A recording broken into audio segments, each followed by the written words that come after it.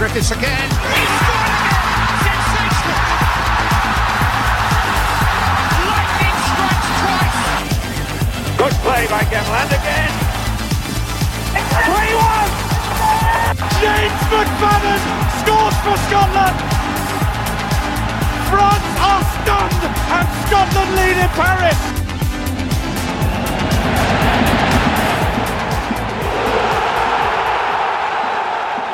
Thank you to everyone who has joined this special Monday Night Football.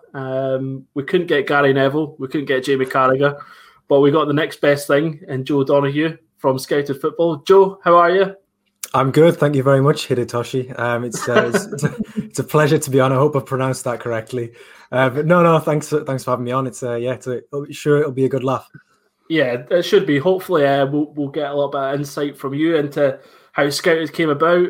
Bit about yourself, and Owen, you're here as well. Really rude of me to completely bypass you. So that's all right. How are you? And you good? I'm good, mate. Yeah, you all right? Yeah, I'm all good. I'm quite excited for this conversation. We're joined by Joe Donoghue from Scouted Football. So Joe, let's start off with just a little bit about who you are, what you do, for anyone that's been under a rock for the last, however many years.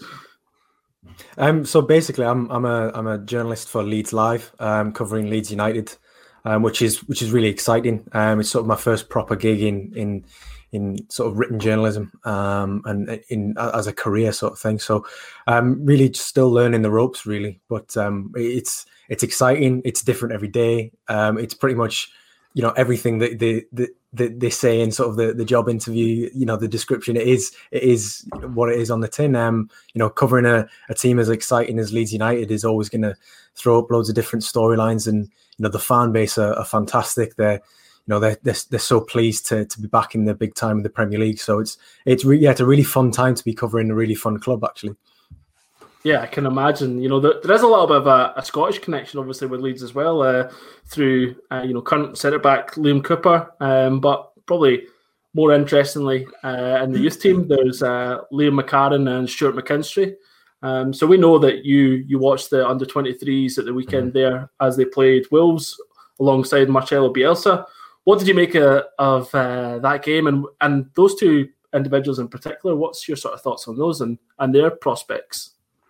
Yeah, well, I mean, they're a really professional outfit, the under-23s. I mean, a lot of the time in under-23 football, particularly the younger you get, the further down the age levels you get, the games can be a lot more erratic. You might see a lot more 6-4s than you do in top level football, and that's because you may have players dropping in from first team setups who are perhaps skewing the balance a little bit between the two sides. But with Leeds, it's always, they've won 10 of their last 11 at Premier League 2, Division 2 level. So not quite facing the best under 23 teams in the country, but they are facing some of the best. Teams that have got a really good setup with pathways and structures from the academy right up to the first team, and they've really been just swatting them aside pretty much every week. Stuart McKinstry and Liam McCarron have been, despite being 18 and McCarron's just turned 20.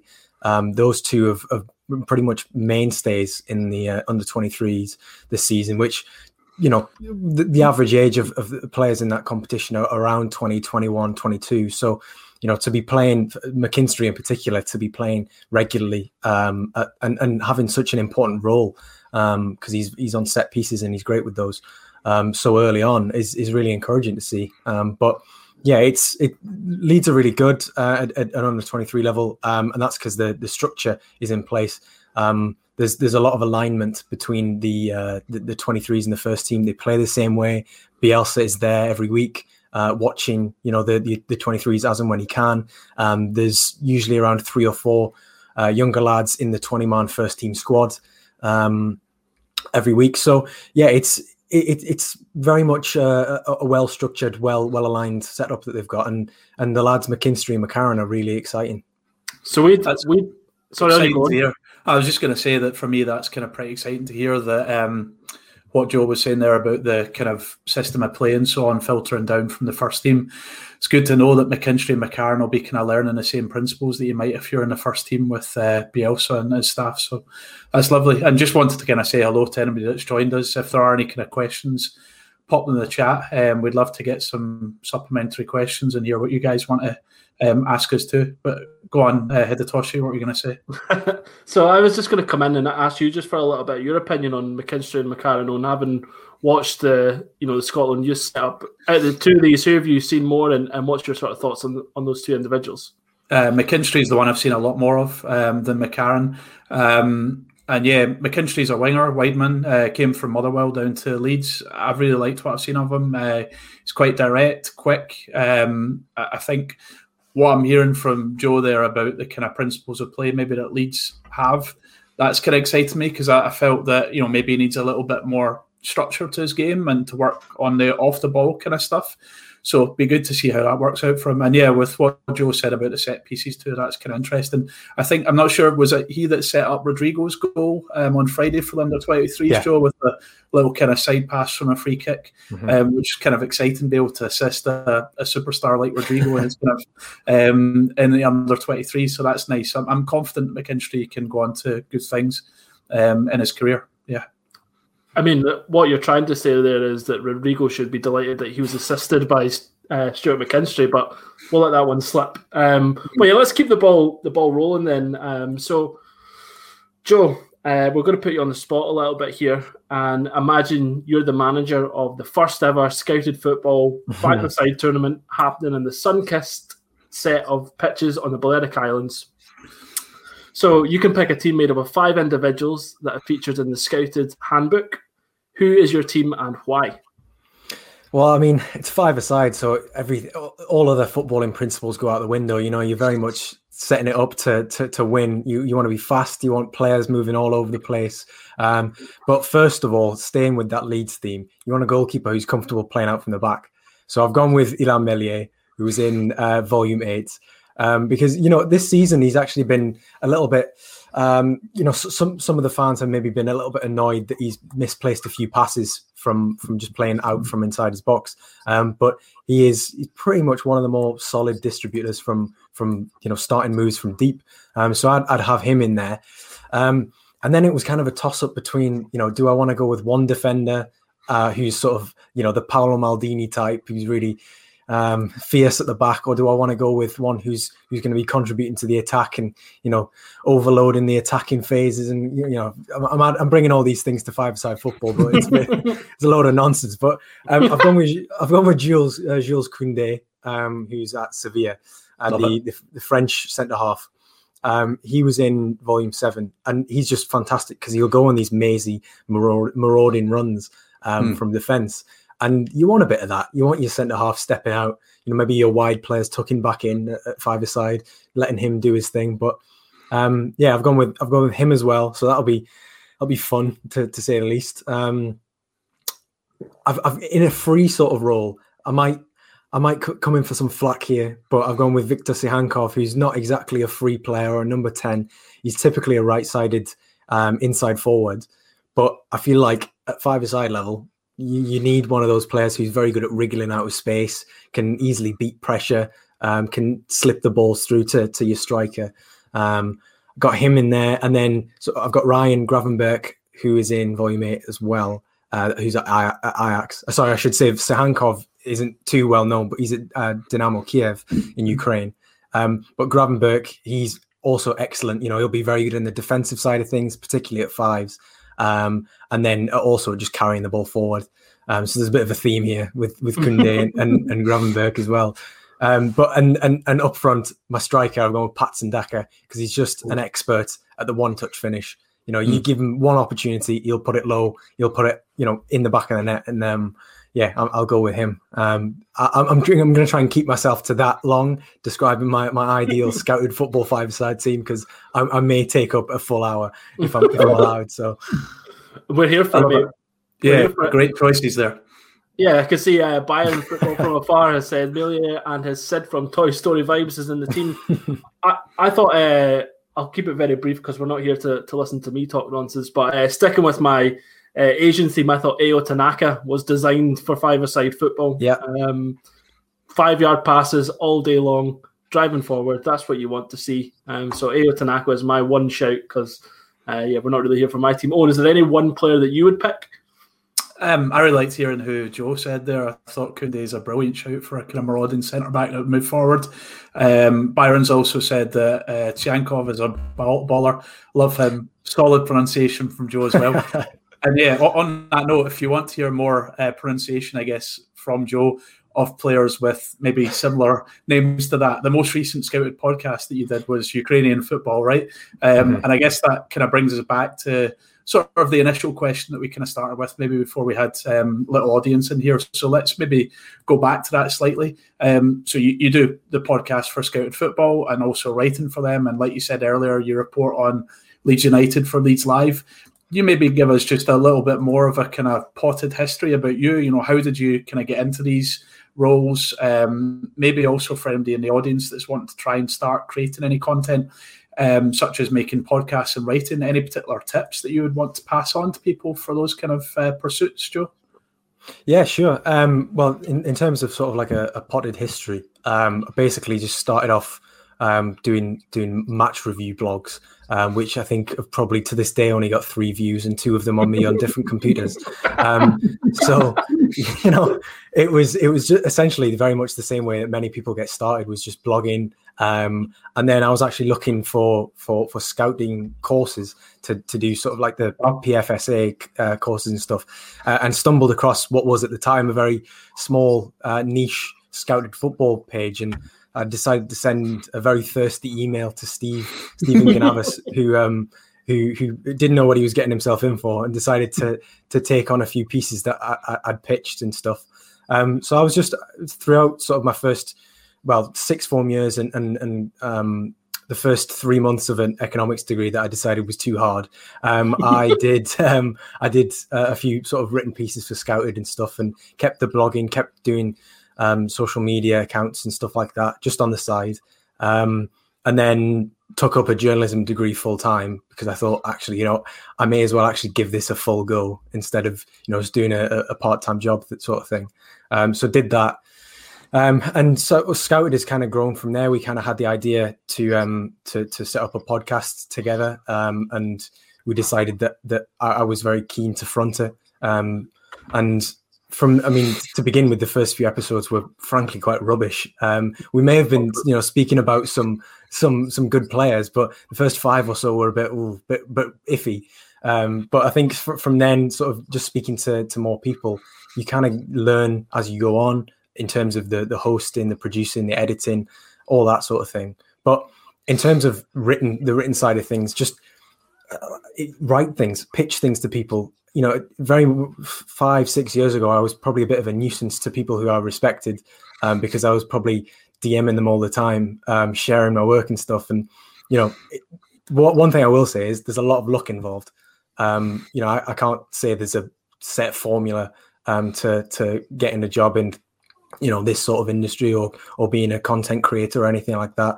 You know, I think it's, you know, with Scouted, it was very lucky to an extent. That I was joining a group of people who were, you know, of a similar age, of a similar sort of background, and, you know, sharing the same goal. And we were all sort of learning on the job together. So it wasn't as though, you know, it was you're reporting to somebody else. It was very much a collective effort. So I feel like I'm very fortunate in that respect. But yeah, essentially just share your work. Don't be a dick online. Because you know you need to make as many friends as possible, and you know if you're for Gavin.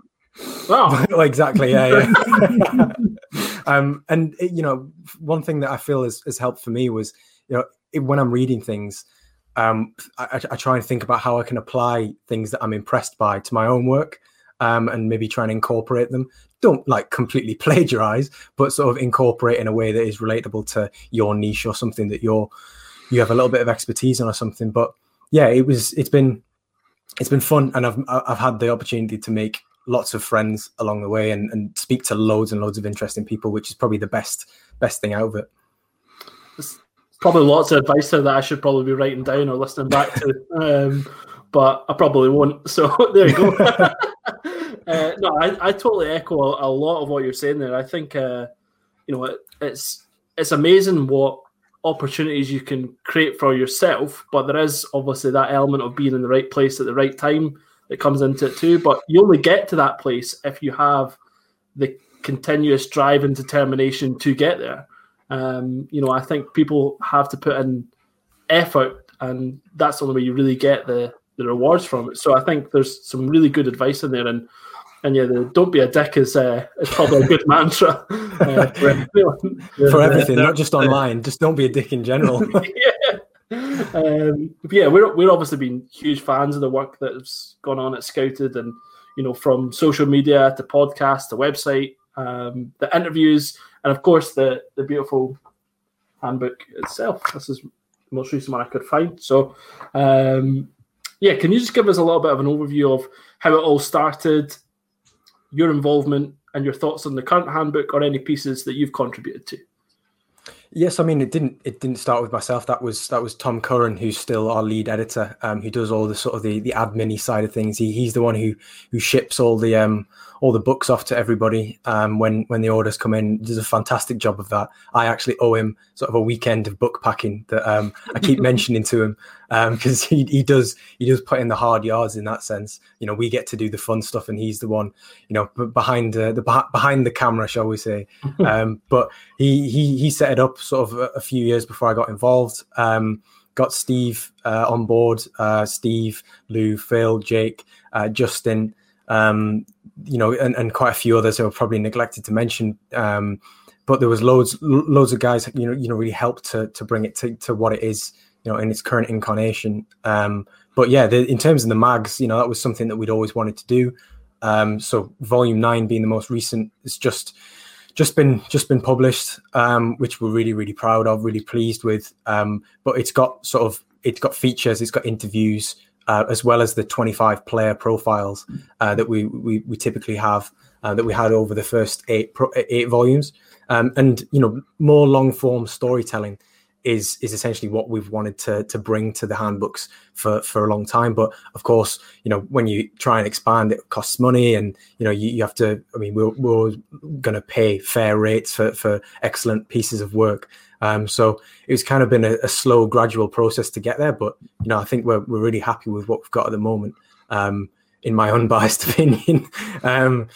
But in the most recent one, I did two profiles, and I conducted one interview with Rabbi Matondo, who's at Stoke, he's currently owned by Schalke, but I think there's a purchase option in his loan to Stoke. He's currently injured at the minute, which is a bit rubbish, but he's really fun. He's really very good out wide. We came through Manchester City's youth academy after signing from Cardiff, and he's just a really, really congenial, down to earth guy. Very easy to get along with, which it isn't always the case, over Zoom and over phone calls. So that just makes my life a lot easier. But the two profiles, Anthony at Ajax, who's Brazilian, comes from near Sao Paulo. Fantastic left foot. Just has this space on the edge of the box that he just loves bending crosses in. And he's got Seb Haller, Lassina Traore, and until recently Klaas-Jan Huntelaar to ping balls onto their heads. So he's living a life at the moment. His first Eredivisie season, and Adam Armstrong, who is a player who's from not far where I'm from, and he's really bagging the goals with Blackburn in the Championship, and he's just turned 24, so it was kind of right at the end of the scouted spectrum, obviously being 23 and unders that we cover. But he's played 20,000 league minutes. He's really taken the long road, and is probably going to get a Premier League move if Blackburn don't get promoted themselves. So yeah, they were fun pieces to write, fun pieces to research and stuff. So it's it's just always like I'm in a really fortunate position to be able to get to do that as a part of work. And yeah, I guess this is a good time at which to say to anybody that's watching in the audience, if you haven't yet, you should definitely pick up a copy of the current issue of the handbook. It's brilliant. Like Joe says, Scouted have kind of put in features this time around. So there's the interview that Joe mentioned. There's also a piece looking at the Zubieta Academy, Real Sociedad's academy, all sorts of things, as well as the profiles of players. So it's absolutely fantastic. And if there's anybody in the chat watching that has got a copy already, maybe drop a comment about your favourite profile or anything like that. But to kind of keep, I guess, the focus on young players, Euro 2021 is hopefully still taking place this summer. Maybe events in Glasgow over the last day or so have put shot to our chances of hosting matches, but we'll see. But here at Pure Football, we're going to be starting a new podcast series shortly where in the kind of build up to the tournament, we'll focus in turn on each of the teams that will be taking part. And I was wondering, Joe, are there any young players that you're a real fan of, maybe even ones that could stake a claim at the under-21 Euros that are happening later this month that you think we should keep a particular eye out for at the Euros this summer? Anybody new that you're particularly looking forward to? Well, I'd first like to say I'm really looking forward to that series. The one before the Serbia game back in November, that was a fantastic episode. Loved getting involved with that. I always like to, when podcasts go a little bit off piste and go for a little bit of the international football. So that was right up my street. But in terms of the Euros this summer, players to look at, it's always difficult to predict the ones that might be at the under-21 Euros and then the actual full competition, because I feel like the ones who do well at the under-21 Euros as a result of that will stake a claim in the senior squads. But I've gone for I've got a few names here, just of players that perhaps maybe not from the bigger nations might be surprising to a few people who may not have heard of them before. And I've gone, the first one I've gone for is because Adam Hložek for the Czech Republic is in Scotland's group, obviously. So that would be, a player that I hope Steve Clarke knows about at the very least. But he's the youngest. He plays sort of as I'd say shadow striker, but he's more of a centre forward. His future's very much as a centre forward, but being 17, 18, playing for Sparta Prague, it's one of the biggest clubs in the Czech Republic. It's going to be difficult to go into, that central striking role as a teenager. But he's the youngest goal scorer in the history of the Czech First Division, and I doubt he'll make it to the under-21 Euros if the Czech Republic are there. I'd have to check, but he would be a shout, I think, certainly for the senior squad in the summer, because he's been injured for most of the season with a broken foot. But before that, he registered something ridiculous like 4 goals and 5 assists in his first 6 games of the campaign, which is, it's one of those where you're like, yeah, okay, I think we got a live one here. He's gonna hit the heights this season. It's gonna be his breakout year. Obviously, got injured, bit of a sickener for him there, but he's due back this month. So he will, if he can sort of even, I'm not saying do 4 goals and 5 assists in the games between now and the end of the season, but just get a steady string of minutes under his belt. He'll probably be in that Czech Republic squad come June time. So he'll be one certainly to keep an eye out for. He's still just 18. In fact, that's a good comment, actually, being an Atalanta player. It's difficult to nail down that position because last year he played almost exclusively as a wide forward. He was very good at bringing the ball down on his chest out wide and then cutting inside. And I think he's around 6'1", so he's always very good at being able to do that. And obviously got a lot of assists from that. I think he got 9 goals across all comps. So he's a very, very adept young player. And we profiled him in volume 7 or 8 because it was getting to the point where we thought, yeah, he's actually going to sort of blow up in a minute. We should probably get covering him nice and early. But there's Hložek. There's a guy for Denmark called Jonas Vind. Or it might be Wind. I need to get the pronunciation on that one. If there's any people from Denmark listening, then please. Somebody get Derek Ray on the line. Well, exactly, yeah. I don't want to start mispronouncing people's names. It'll get down to a respect issue. But he's got Vind or Wind. I think I'll call him Jonas. Jonas has got 11 goals and 4 assists this season for Copenhagen. And he's a multi-talented forward. He's a big shooter, takes lots of shots from good locations, has a really, really good long-range strike. But he's also really good at creating as well, which sometimes you don't see as often with players who tend to pop shots off from range. They tend to be the more selfish players who you think, I'm going to do this myself. But he just gets into, as a centre forward, he just gets into these positions where he's able to create and also, get the ball himself and fashion shots for himself. I think in terms of his international career, it's only just beginning, and he's 22, but that's because he's had 2 knee operations so far, sort of in the last 12, 18 months. So his last season, 1920, was completely derailed by that.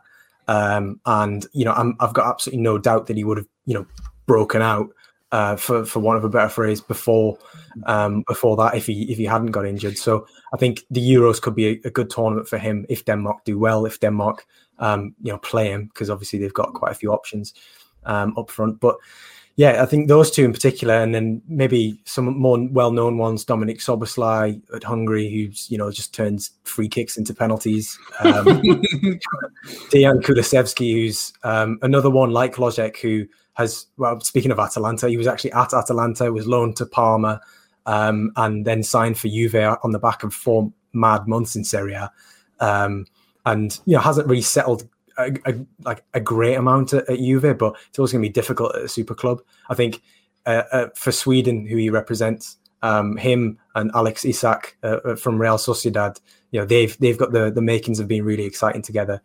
But yeah, there's loads to potentially look out for, but it'll be. I'm just hoping for sort of a clean bill of health on pretty much all of them between now and June.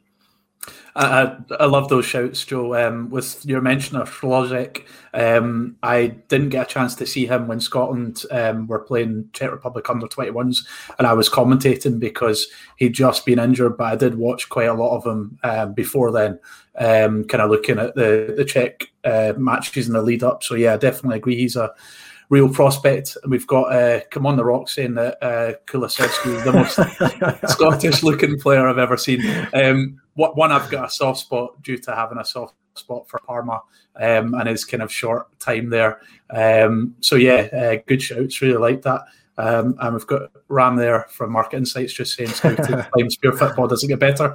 Great to see you all, and keep the comments coming in the chat. Really good. Any questions, fire them in. I think there was a question, I don't know who it would be for exactly, but there was a question about Chris Willock as a player. Seems strange that Benfica let him go for so cheap. Joe, Gavin, neither of you got a question, a thought on Chris Willock at all? It's hard to keep track of all the Willock brothers, isn't it? There's Matty, Joe, Chris. Chris is he in the championship now? QPR. Yeah, I was keeping tabs on him sort of when he was at Benfica, but then kind of just I kind of just dropped off the map with his QPR move. Honestly, I haven't watched any of him at QPR. But Benfica, in terms of how he was, it was always one where you thought he might break into the first team, but would need circumstances to be favourable. I think he's a very talented player, but. I'd have to go back and watch a little bit more to see sort of how he's been the last 6 months or so. Same here. Yeah. Yep.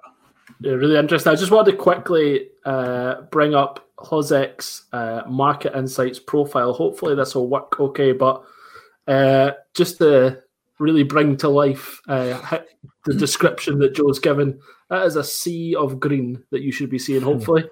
So yeah, he definitely looks like a player that we'll need to consider a Scott McTominay hatchet job on. So, looks like a really interesting prospect. In terms of Willock, I think you're right. I totally forgot that he was at QPR. I had to quickly Google that, but looking at his data profile, looks like he's doing okay. So be interesting to see if he can climb back up the ladder. I can see that there's also a question from Greg Llewellyn. Hi, Greg. Any thoughts on why Scottish clubs outside the old firm don't often sign younger players from abroad? I know SPFL struggles financially, but surely clubs could look further afield in England.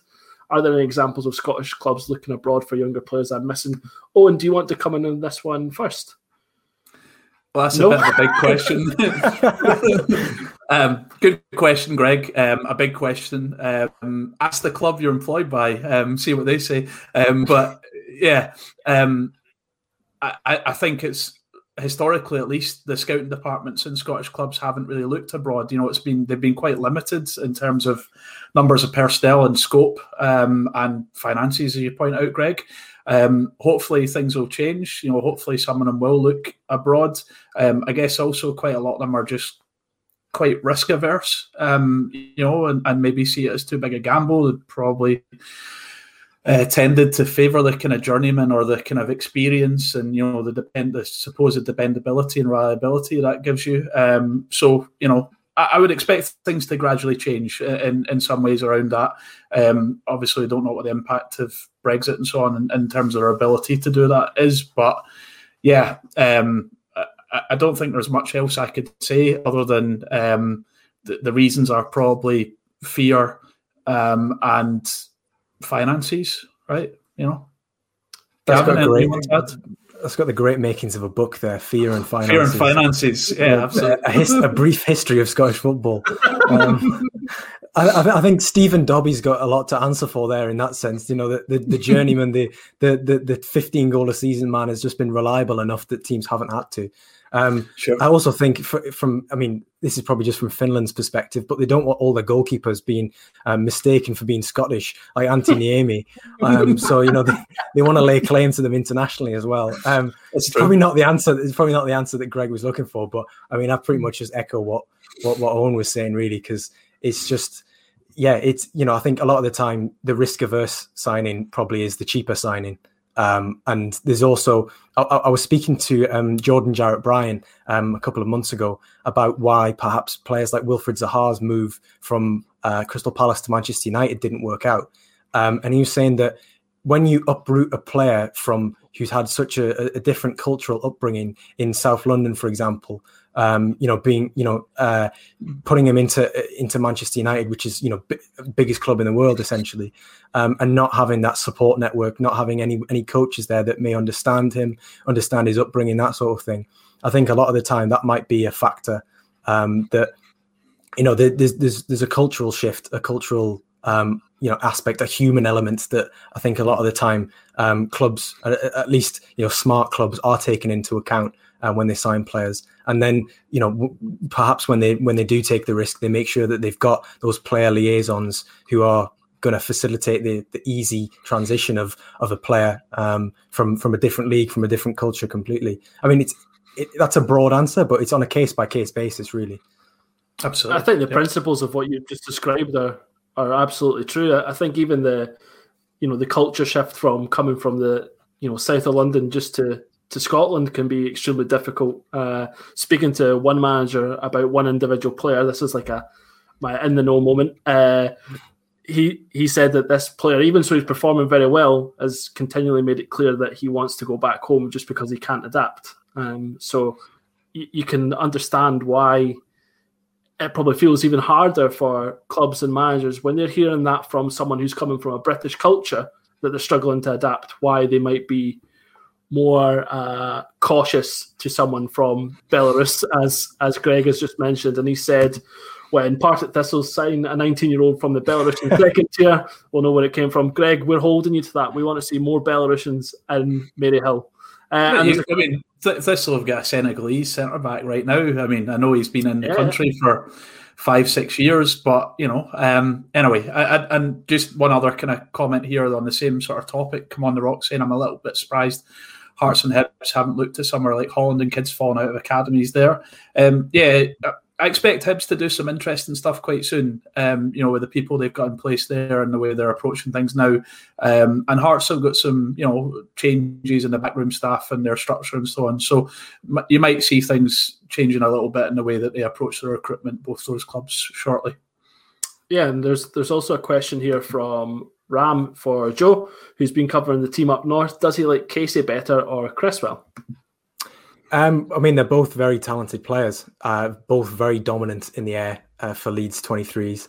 I think Ollie Casey's a year older. He might be than Charlie Cresswell. Casey's the one who's made his who featured most recently in the FA Cup game against Crawley. Cresswell was left out for that. I mean, it's a difficult one, honestly, because they've got a lot of similarities but different strengths as well. I think if you wanted a centre back pairing, then absolutely Casey and Cresswell are the ones that you want there because they work so well in tandem. I think Casey's very good in terms of his positioning. Against Wolves, the second half, when Gaetano Berardi went off after 45 minutes, which is a pre-planned change because he's coming back from an ACL, and Casey came on, the fullbacks, Cody Drame and McCarron, were able to push on a little bit further because they knew that a back two of Cresswell and Casey, you've pretty much got cover across the pitch naturally. Cresswell's very good aerially, especially for his age. I think he's 18 going on 19. He's the son of Richard Cresswell, actually, who was a striker in his day. So he's probably got a few tips from his dad, but he's very good at, defending and attacking set pieces. But he's also very good at stepping out. With the ball, he'll be very proactive with his interceptions.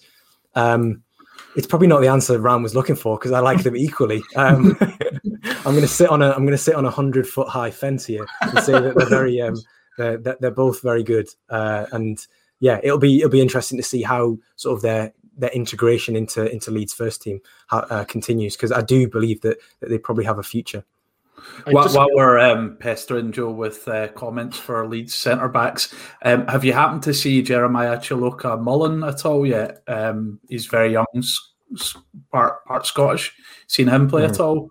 I've seen him play in one of the 23s games, and I think the biggest compliment I could give is that I wouldn't have been able to tell that he was 16 because he seemed sort of at home in that team. A lot of the time you can see that they'll stick out because they're either physically not at the same level or they're just not at the pace. But it was only after the game that I realised, I was like, oh, he's one of the under 18 lot.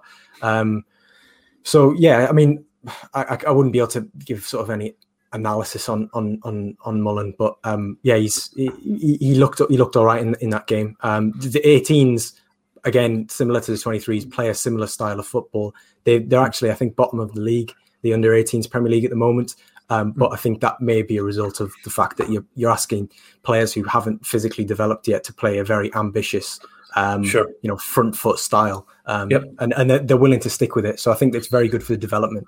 Yeah, regardless of the results, maybe there's a kind of long-term benefit to that. And just briefly on Chiloka-Mullen, for people in the chat, he was in the most recent Scotland under-17 squad, which was back in October of 2020, the one where the under-19s and under-17s were playing against England in England, but it had to be called off because of one of the Scotland backroom staff realising they had a positive COVID test at halftime in the game. But anyway, he's one of the players to look out for the future. The under-17 team is pretty exciting. Lots of talented individuals coming through. So look forward to seeing how he gets on the next couple of years at Leeds. And sorry, Gavin, I think you were going to mention a chat comment there. Yeah, so just sticking with the Leeds under-23s, Greg, the well fan, obviously the Motherwell connection here, but thoughts on Stuart McKinstry, pass straight into the first team or out on loan next? What's your thoughts? I wouldn't be surprised to see him do another year with the 23s. I think they're very conservative with how they want to blood the young players. Niall Huggins, who's just turned 20, he's been 20 for a few months. He made his Premier League debut against Arsenal the other month off the bench. But in terms of the standouts for the 23s this season, you'd have to say Sam Greenwood, Charlie Cresswell, Ollie Casey, and Joe Gelhardt. And as far as I know, I don't think any of them have made their Premier League debut yet, despite being really good. And that's because they're all 18, 19. I think Stuart McKinstry falls into that bracket as well. He's probably just a rung below those four. But I think there is a path to the first team, but I think he alone probably would benefit him. Because with the structure at Leeds, I think there is, the 19, 20, 21-year-olds are the ones who typically would go on loan, whereas the 18-year-olds will stay. If they're good enough, they'll stay and they'll play regularly in the 23s, because it's not like they're going to stagnate in 23s football with the style that Leeds are playing, because the alignment between the first team and the 23s is there. It's interesting. I bet Greg, the Well fan, is just hoping that McKinstry will come back up to Motherwell on loan next season as a ulterior motive to that question, I'm sure. I love it. Let's keep some of the questions that we had lined up for Joe rolling. So, Joe, at Scouted, your focus is on players under 23, the next generation of footballers. At Pure Football, we've been accused of having a bit of a ageist streak, and let's put that right just a little bit. If you had to pick one current footballer over the age of 30 as your favourite, who would it be and why? And Owen, if you can follow up with your answer as well. Oh, wow. Put me on the spot here. Don't worry, I'll ramble on for a bit, Owen. You can. Excellent. Appreciate that. As long as you can, mate, please. You're going to see some frantic Googling happening in the top right of the screen. Exactly. Well, it was going to be Yohan Cabaye, but he retired last week, conveniently. So I can't go on about him for ages. The dreamboat that he was. It'd probably be in that case. It would probably be Hatem Ben Arfa then, because I mean he's not playing a lot of football at the moment. He probably hasn't had a lot of continuity over the past few seasons. You know, playing at Nice, PSG, Valladolid, being a free agent, Bordeaux, where he currently is. He in terms of live, I think he's probably the most exciting footballer, the most unpredictable footballer I've ever seen. And I suppose that's why you watch football, isn't it? You know, you want to be entertained. It is an entertainment product at the end of the day. And, you know, there's just, I think as well, there's sort of a cult of personality around him as well. You know, you know, I'm better than all of you. I'm just going to do it myself. I've got a lot of time for that sort of approach, so long as it's not a team that I might be working for, you know, or having a vested interest in. But it's just a breath of fresh air, really. Whenever you saw him play, there was an interview that he did. I think it was after one of those goals for Newcastle when he scored from not from the halfway line, but dribbled from the halfway line and then applied the cool finish. Where you're saying, you know, you hear the fans, you can hear them going, go, go, go, and it makes you feel like you can fly. And it was kind of just sat there watching the interview going, talk more, Hatem, please. You're you're speaking straight into my soul here. But he's I mean, just an absolute enigma. And I mean, Arsenal fans are probably quite fond of him because he used to allegedly take the mickey out of Unai Emery when he was PSG boss, sort of in front of the playing squad, just completely, you know, take the PISS. I've already said don't be a dick. We can swear on this, don't we? So yeah, he did take the piss out of Unai Emery a fair bit. But yeah, he's the cult of personality, the playing style, just how he just didn't give a shit whatsoever, and was just had that immense natural ability. He was just a joy to watch. I'm loving the Newcastle 2012 connection. And to keep that sort of Newcastle connection going, if you had to pick between Demba Ba and Papiss Cissé, who are both still playing in Turkey, I might add, who would you pick? Demba Ba or Papiss Cissé in their prime? In their prime, it's an interesting one because the thing with Papiss Cissé was that he had that one incredible half season where everything he touched turned to goals. Whereas Demba Ba, I think, perhaps was the more talented player.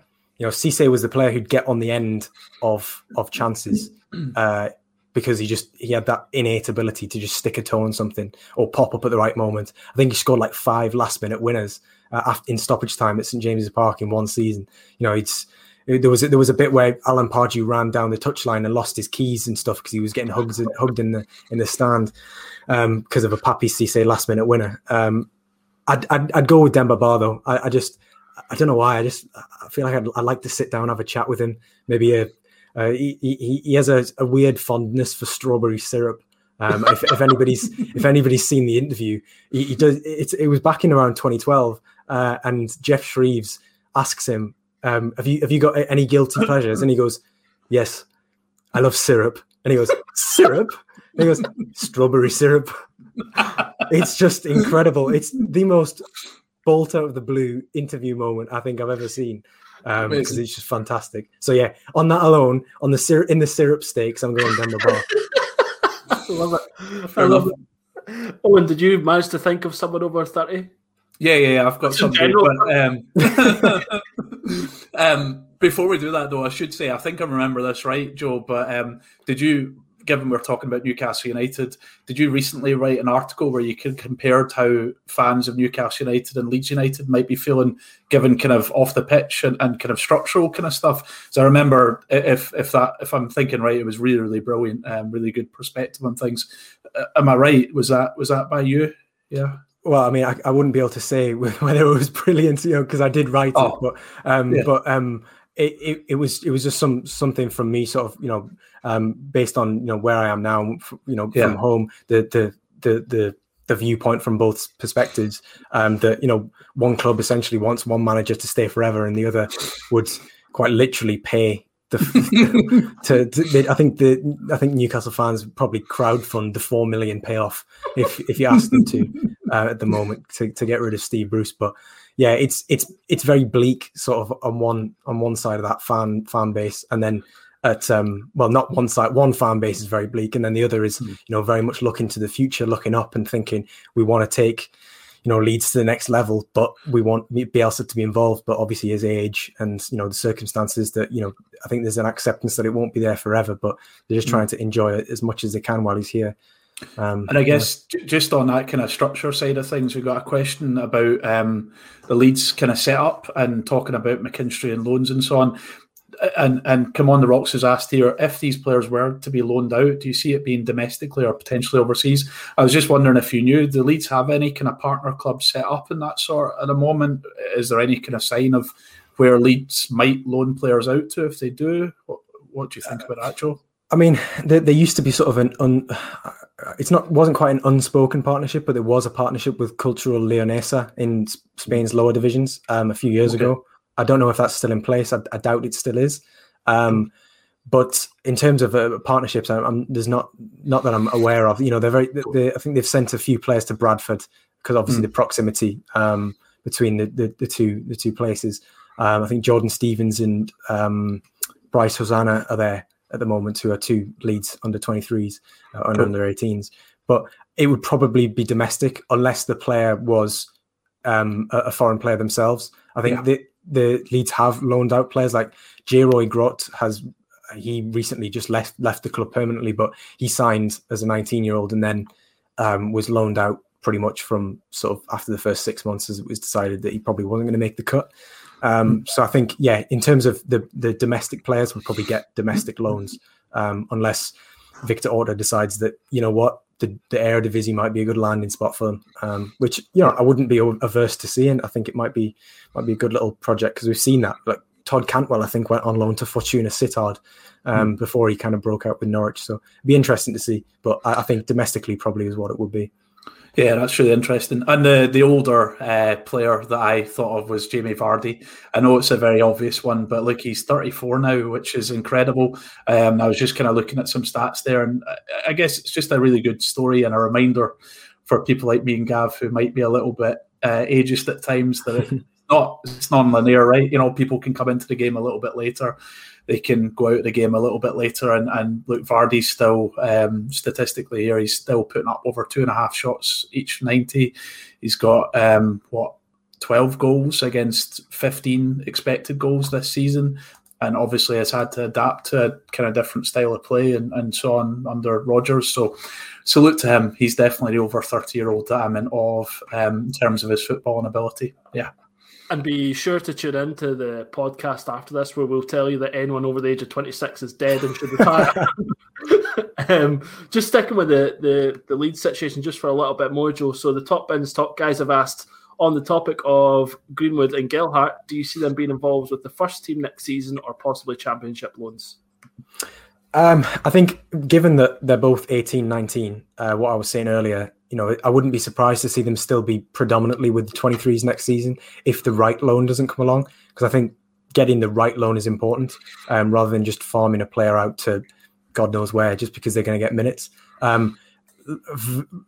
Recently, as in the previous seasons before Greenwood and Gelhardt were at the club, Ryan Edmondson was obviously the kind of the poster boy of Leeds under 23s. He had a very good record at 18s and 23s level in front of goal, was very imposing, had very much outgrown that level.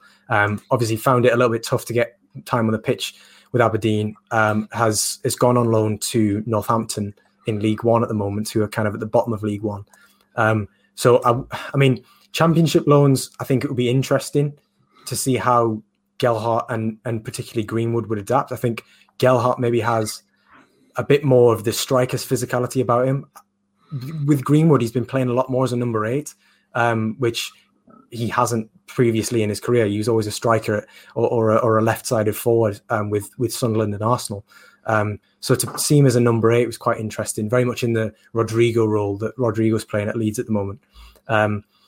But I think Championship loan would be ambitious.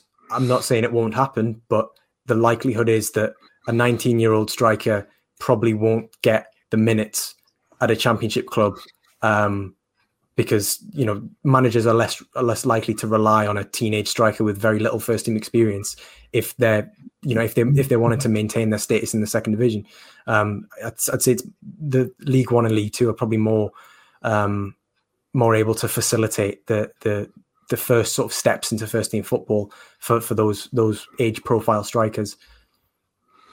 That's really interesting, Joe. And just wanted to say thanks to Top Bins Top for the question. If you don't already and you're listening or watching, please do go and give them a follow on Twitter. Brilliant threads about players and great articles on their website as well. What were you going to say there, though, Gavin? Go ahead. I was just going to quickly bring in a non-related comment from Come on the Rocks, that Bobby Linn is better than Jamie Vardy. Our broth hero, Bobby Linn. So yeah, I think that's probably following on our conversation from the Goals show on Saturday, where I can't remember exactly what it was, but there's not a lot better than Bobby Linn. And Greg the Well fan has come in again. Is Billy Gilmore a Bielsa type player? Would love to see him being coached by a top manager who rates him highly. It's an interesting one. It's not one that I'd considered. I think with Chelsea, if there was going to be a Bielsa type player at Chelsea, I'd say it's Conor Gallagher, obviously out on loan at West Brom at the moment. Because with Billy Gilmore, I mean, I know he got sent off recently, didn't he? But I'd like to see more about him physically to sort of play in this Leeds team. He's diminutive, which kind of ticks one of the boxes in this Bielsa team. But I'd say in terms of a player who's just going to keep things ticking, with the 1-2s just being sort of that fulcrum type in midfield, if there was going to be a space for that player, that would be Jamie Shackleton, who's played around 60 times for Leeds, but has only started about 10 games. So I think he's a similar age profile. I think he's just turned 21, Jamie Shackleton, but he's very much in the first team. So I think it would be... Yeah, probably Gilmore probably is a Bielsa type player because he's very good on the ball. But I'd need to see sort of his pressing data, and because that's the role. The Mateusz Klich number 8 role is where he'd have to fit in, and Klich very much does put the yards in when it comes to pressing. Yeah, I'd have some concerns about that. I think that Gilmore has the effort, and he wants to kind of run and fill the space and so on. But I think just in terms of having that top level athleticism and that engine that you'd need to be a Bielsa player in that kind of role, I'm not too sure. Joe, the current Scouted Football Handbook has an incredibly striking cover. So it's a beautiful piece depicting the very handsome young forward Gianluca Scamacca in a kind of Italian Renaissance style. He's got some striking tattoos, including a couple of very prominent large ones on his neck. A fun question I wanted to throw you. Let's say you had to get a football-related tattoo in your neck, and to make it a little bit tough, let's say it can't just be the Scouted Football logo. What would it be? What are you going with? Well, you're right to say it would be the Scouted Football logo. I've sent a few mock-ups over to my tattoo artist, but he says you'll have to wait till lockdown's over. But it's an interesting trend, isn't it, with the neck tattoos in footballers? Florinel Coman, who I did a profile on, who's at FCSB, which is sort of the precursor, the Phoenix club of Steaua Bucharest, he has a number 7 sort of behind his neck here. And obviously Alexander Mitrovic has got a diamond there, which kind of is, it's interesting choice. That's all I'll say. Edison's got a smiley face, which, could be anything. I don't know whether he was around in the early 90s from the rave scene. It could be anything there. But I think if I had to go for anything, a neck tattoo, Demba Ba drinking strawberry syrup. I mean, it's up there. I'd maybe have him on one side, and then, in fact, no. You know, I'll go with on one side Davy Marshall. You know, asking if that's all okay, and then the arms out on the other side. That's amazing. I think that would be, you know, you stood at the bar when things on, and then exactly, yeah.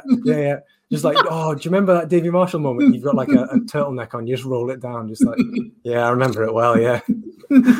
Funnily enough, that's saved from Mitrovic, actually, isn't it? So maybe there is it. Maybe it's a thing about neck tattoos. Maybe Davy Marshall will turn up with one for the Euros camp. There we go. Maybe. What if Davy Marshall got his own, you know, the tattoos you're mentioning on his own neck? That would be, tattoo inception of some sort. That'd be great. I love it. I can see here that Byron's telling us, Roman Burke has MKM on his neck, but the K is turned on its side, so it looks like an M. What does it mean, Byron? Let us know. Why MKM? Is that okay. some sort of... He's followed it up with not particularly interesting. It's just okay. Fair enough. And Come on the Rocks has said that sounds dreadful. Is that the Davy Marshall tattoo or the Roman Burke one? So we've got just a couple minutes left before we wrap up tonight. So anyone in the chat, if you've got any final questions to throw up, then please do. I guess just quickly whilst we're sort of free talking then. So obviously Rangers won the Scottish Premiership yesterday, Joe, and I think Alfredo Morelos and Odsonne Edouard have both featured, as have, I think, Aaron Hickey as well, which I think, Owen, that was your piece, if I remember rightly. No, Morelos and Edward, and David Turnbull was in the current handbook as well by Blair Newman. No, is it Blair Newman that did it? Second ball is Blair Newman. Yeah, it's Blair. Yep. So I guess what I wanted to put out there, is there any other Scottish players that we think could be close to an appearance in the Scouted handbook, or is that top secret? I mean, I'd be giving away state secrets there. There'd be a man with a pistol coming in from that door over there, and you just put the gun to my head just as soon as this live stream ends. But I mean, it's very much put me on the spot. David Turnbull is obviously very much up there. You know, who's to say in a few years Stuart McKinstry might be? I mean, there's always going to be. Sorry, mate, I didn't mean to put you on the spot. No, I'm just going through sort of the players in my head, and I'm trying to come up with a diplomatic way of saying no. That's fair. But what I was going to say though is in the under 23 Premier League this season, there's been, I think Jack Stretton is Scottish and Conor McBride for Blackburn. They've both Stretton plays for Derby and McBride plays for Blackburn. They've both been scoring a lot for their sides. So who's to say that, you know, if they don't kick on in future, that maybe there might be a possibility. We missed the boat with McTominay. We missed the boat because he's 24 now. So and he's 96. So you can't even, you know, argue that he's a 97 baby. So can't fit him in, unfortunately. Just can't get the staff. But yeah, Aaron Hickey's a good one. I like how he's adapted in Bologna. Yeah, he's done really well. So we've got here from Byron, who said, maybe a wee bit on the spot, but I'm about to watch him. So any thoughts on Lewis Fiorini? From Joe, if you've seen at under-18s Premier Leagues or anything. He's got a great link up with Pierre Van Hooydonk's son at Breda, doesn't he? Sydney, I think is his name. I've seen, the only things I've seen of Fiorini is sort of when I've when things that have been retweeted about him have come onto my timeline. Most of that from Owen, actually. But yeah, I mean, in terms of talking about players that go abroad and really develop really quickly, I think the Eerste Divisie, which is the Dutch second division, is a good league to go into because it is pretty much geared towards developing young players. You know, there's not a great deal of pressure, and you can very much play football in a style that you want to play. So I mean, I'd have to watch a bit more of Breda. I used up all my knowledge about Fiorini with the Hooijdonk quip, but yeah, I mean, ex-Man City. There's always the potential that, you know, they've spotted something in him years ago. So there's the likelihood that, you know, he's got something there. It's just whether he finds a club, whether he finds a pathway, because obviously it's all with Man City youth team players. It's always unlikely that you'll break through there. Absolutely. Yeah, I can see here. And maybe I don't know if you want to maybe try and pick this one. I'm not sure how much you would have seen him, Joe, but much insight into Dean Campbell at Aberdeen. I know he's sort of playing as one of the midfielders. Have you seen anything of him for the Scotland setup at all, Owen? Yeah, I've seen Campbell play a wee bit. Be interesting to see him get more minutes at Aberdeen. I can't say that. He's not been a starter for them really, and it's kind of difficult to. Maybe it's difficult to break through as a central midfielder in McInnes's system, I would say. So it's tough as a young player because you maybe wouldn't get the regular minutes and the understanding of the fans and the management and so on to kind of smooth the process through for you. But I've liked what I've seen from him. I guess one to keep an eye on for us. And yeah, we've got a comment here from Last Gen Rich Top 5. Kai Kennedy's our biggest talent. You probably all know that I'm a big fan of Kai Kennedy, and I'm very happy that he's getting to play for Raith Rovers this season. But I wouldn't say he's the only one. There's quite a few people. The age group that Joe was sort of mentioning there with Stretton and McBride and so on, there's a clutch of players that are pretty positive from a Scotland perspective, and particularly if we, some of the ones that maybe we can sort of somewhat poach off England. So to kind of take it back to what Joe and Hidetoshi were talking about with Newcastle, Elliot Anderson at Newcastle United's one I really, really like. Sort of player that we maybe don't really have at the moment, and another one to keep an eye on if you're kind of looking out for young Scottish or hopefully Scottish in terms of who they choose to play for. Great. And I think what we'll do is we'll wrap up tonight's stream there. Joe, it's been a pleasure having you on, giving some great insight, and it's been a lot of fun. For those that are in the chat and with us, if you can let them know where they can find you on any sort of social media. Well, first and foremost, Scouted Football is at ScoutedFTBL on Twitter and Instagram.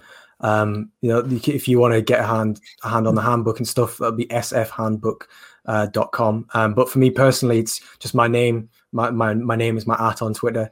Good luck spelling it. If you've heard it, there's all sorts of GHs and A's and the like that I get in the post sometimes, which it doesn't bother me, but that's why I mention it on a live stream. But yeah, it's just at Joe Donoghue on Twitter. If you have any sort of interest in Leeds, Newcastle young footballers or anything like that, really. Brilliant. Thank you so much for your time again, mate. And to everyone that's been with us in chat, it's been a lot of fun. And make sure that you tune into the podcast, which Owen and I will be recording straight after this. Take care, everyone, and stay safe.